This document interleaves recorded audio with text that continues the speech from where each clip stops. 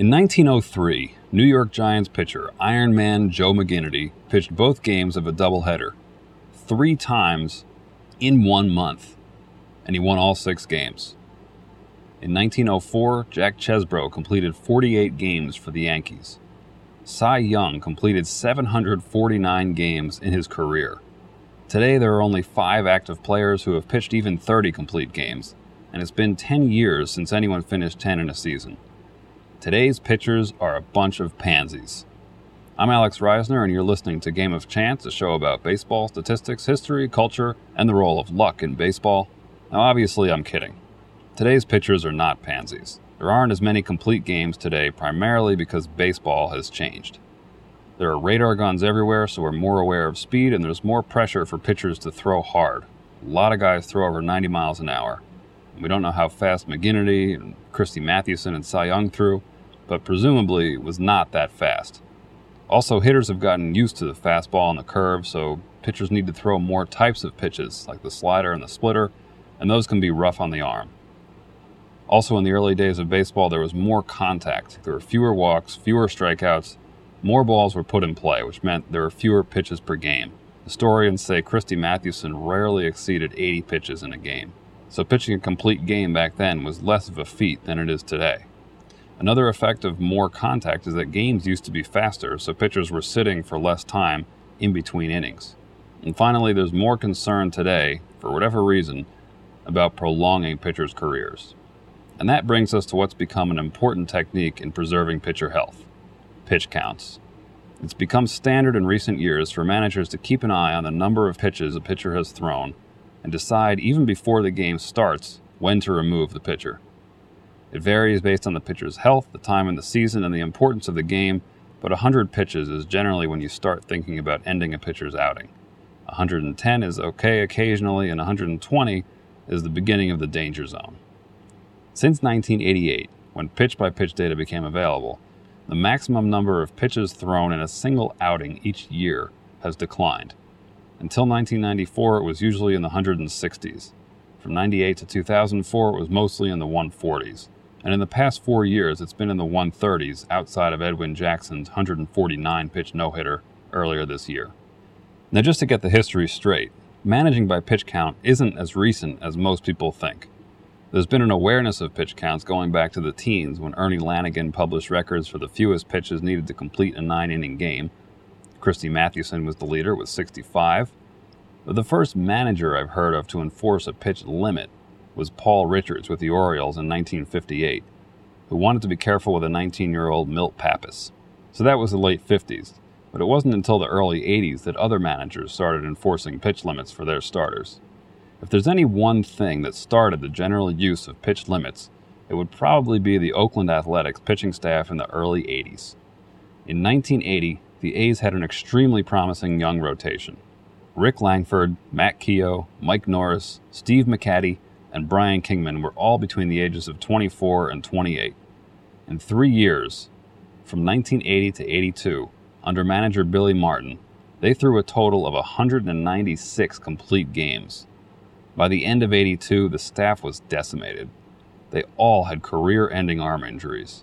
Only McCatty was able to pitch a 100-inning season after that, and even his career was over at the age of 31. So you'd better believe other teams noticed the destruction of Oakland's great young pitching staff, and pretty soon even Nolan Ryan's pitches were being limited, which of course he hated. But it's not just Ryan that hates pitch counts. Fans, players, managers, and journalists all have some pretty strong opinions about how pitch counts are used. I got a call recently from Pat Kerrigan in La Crescent, Minnesota, who's questioning the way the Twins have been managing their pitchers. One issue that concerns us and is driving all of us folks crazy in Minnesota is this whole business of pitch count. Just recently, Ron Gardenhire, the coach here in Minnesota, pulled Kevin Slowey. He had 7 innings in and he had a no-hitter going, and generally he feels if the pitcher's got 100 or more pitches, it's time to yank him. And the former great here, Bert Blyleven, who does the color commentary for the Twins, he's always all over Gardenhire, usually indicating that he feels he babies these pitchers or pulls them a little bit too soon and actually causes issues with regard to arm strength. He doesn't allow these pitchers to build up endurance. So here we have Gardenhire pulling Kevin Slowey in the middle of a no-hitter after 106 pitches. Just a week later, the Rangers pulled Rich Harden after 6 2/3 no-hit innings against the Twins. In both cases, the no-hitter was lost by the bullpen and the manager was booed. Gardenhire said even he would have booed if he were a fan, but as a manager, he wouldn't hesitate to make the same decision again. Now, of course, fans want to see a no-hitter, but baseball teams are trying to get to the World Series, which means winning games and staying healthy. Both Slowey and Harden were returning from injuries, and it seems like common sense that you want to be careful after an injury. Also, both those pitchers are key players on teams with a very good chance of making the playoffs, so the need to stay healthy is even greater. But what about Edwin Jackson's 149-pitch no-hitter in June? Well, that was before the All-Star break for a last-place team. Even in June, the Diamondbacks were pretty clearly out of contention, so a crowd-pleasing no-hitter was probably justified. Plus, Jackson is an unusually resilient pitcher. It sounds crazy, but he hasn't even iced his arm in the past 7 years, and his performance since that no-hitter has been, if anything, better. But for pitchers who aren't Edwin Jackson, in general, how much do pitch counts matter? Does managing by pitch count really prolong pitchers' careers, or does it prevent them from building endurance, as Blyleven says? Former Yankee pitcher Jim Bouton says that he wishes he had pitched in today's game for a manager who was more concerned about the health of his arm. In 2 years, starting at age 23, Bouton threw over 500 innings and 23 complete games. By the time he was 26, he couldn't pour a container of milk without his arm hurting. But would Bouton really have lasted longer if he had thrown fewer pitches? Obviously, we'll never know for sure, but it seems to me there are at least 5 factors other than pitch count that could contribute to arm problems. For one, there's throwing hard, which, as I mentioned, there's a lot of pressure to do. Second is throwing stressful pitches like the slider, especially when you're young. 3, your natural body structure and how inherently injury-prone you are. 4 is your training techniques and how they modify your natural body structure. And lastly, pitching mechanics.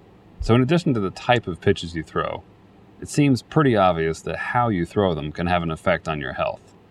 I'm far from an expert on mechanics, but if you watch videos of Jim Bouton in the early 60s, you'll see his motion is not exactly smooth and easy.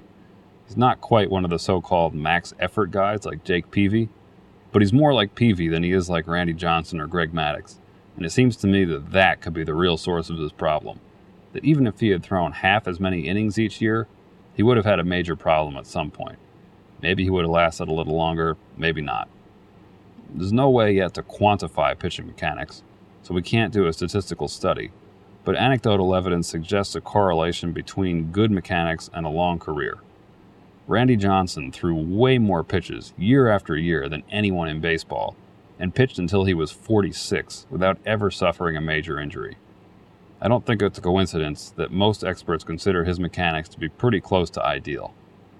Jake Peavy's mechanics, in contrast, are considered quite bad, and he's currently recovering from shoulder surgery. Steven Strasburg's mechanics were also highly criticized, and now he's having Tommy John surgery. Other pitchers with exemplary mechanics include Greg Maddux, Nolan Ryan, and Roger Clemens, all of whom had long, injury-free careers. Mark Prior, despite what Tom House says, did not have good mechanics, and his career was over at the age of 25.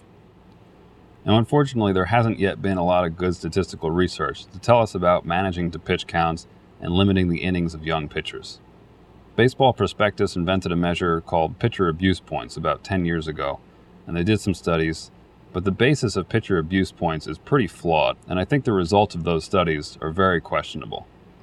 But eventually we will have good statistical studies on the short and long-term effects of pitch limits, and my guess is they will show that on average, pitchers last longer and have fewer problems when they throw fewer pitches. On average, I'm pretty certain that's true, but even if it is, it doesn't necessarily mean that pitch limits are a good solution. Imagine you have 100 race car drivers, and half of them are constantly crashing into walls, driving off the track, and messing up their cars and getting hurt. And it's only a matter of time until these guys' cars and bodies are so messed up that they can't drive anymore. In that situation, the fewer laps each driver takes, the longer their careers will be. Their laps will be spread out, they might get a little more time to rest and repair in between races, so yeah, on average, they'll last longer. But what if instead of limiting their driving, You could just teach them not to crash. Then they could drive more laps and still have a long career. Now, I don't know how feasible this is with major league pitchers. I don't know how much you can change a guy's mechanics, even at the age of 20, if he's been pitching since he was 9. And if you can't improve mechanics, then maybe pitch limits are the way to go. If your delivery is such that every pitch you throw brings you a little closer to pain and eventually injury, then pitch limits do seem to make sense, even if it's a case of treating the symptoms rather than the disease. But maybe you can't treat the disease. This is where we need someone with more inside information than me. I don't know to what extent coaches try to improve pitchers' mechanics once they're in the majors. I don't know to what extent coaches can even recognize good mechanics. I rely primarily on a guy named Chris O'Leary for analysis because I understand his theories and his results always make sense. But Tom House, a former big league relief pitcher and longtime pitching coach, the guy responsible for Mark Pryor's delivery, is much more influential. Former major league reliever and now pitching coach Mike Marshall thinks Tom House has ruined thousands of pitchers' arms, and I'm sure there are guys who don't like what Marshall's doing. So I don't know how much consensus there is on what makes good mechanics. I don't know to what extent the desire and ability to correct pitching mechanics exists. If anyone listening to this has more insight, please let me know. Anyway, I think there's also something kind of subtle going on here. A lot of fans don't like pitch counts, but I think that's mostly because pitch counts are the device by which managers try to keep their pitchers healthy. I think the thing we actually don't like is the increasingly short outings. If there was a different method for limiting pitchers' use, we'd hate that just as much. The logic of pitch limits is almost irrefutable. All other things being equal, fewer pitches means less chance for overexertion. But for whatever reason, we don't like it. We want no-hitters. We want to see a horse go out on the mound, inning after inning, and finish the damn game. I'm Alex Reisner, and you've been listening to Game of Chance. For comments and discussion, check out the website gameofchance.alexreisner.com or give me a call at 323-23-00233.